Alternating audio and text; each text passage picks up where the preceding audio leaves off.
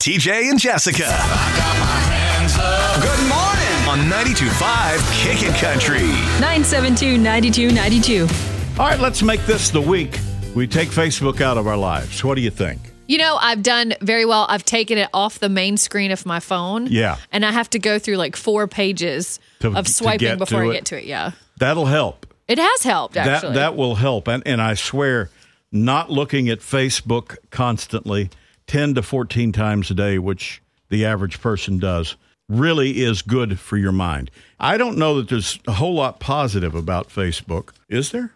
Like, I can see my nieces and nephews who live far away. I can see what they're up to. Yeah, well, that's true. I have found some old friends through Facebook. That's true. You ever unfriend anybody on Facebook? Oh, yeah. Do you? You know what? If people get on my page, because I have a lot of activity on my page, like people like to comment, and I love it. What bothers me is if somebody comes on my page and they write vulgar things or they're cursing a lot on my Facebook page when I have people of all ages on my page. My mama's on my page. The one thing that bothers me more than anything, and will get you a real quick delete, if you are trash talking any of my sports teams. Yeah.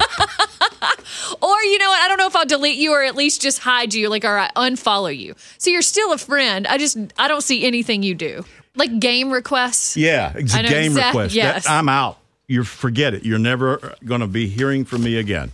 But political views in the last couple of years have just become vicious. They really have. If somebody doesn't completely agree with you, they're going to rip you apart. And what I've had to remind people who are very close to me, hashtag my husband, that you going on there and posting political things and stating your opinion is one thing, but you're never going to change someone's mind. No. And getting all worked up over political posts is just a waste of time. It is. I was just looking at some numbers here. 52% of people using Facebook have unfriended somebody because of political views. Well, so over half. Over half. What about you? Have you ever deleted somebody, unfriended somebody because of something just outrageous you saw on Facebook? 972-9292. Sweet Melissa.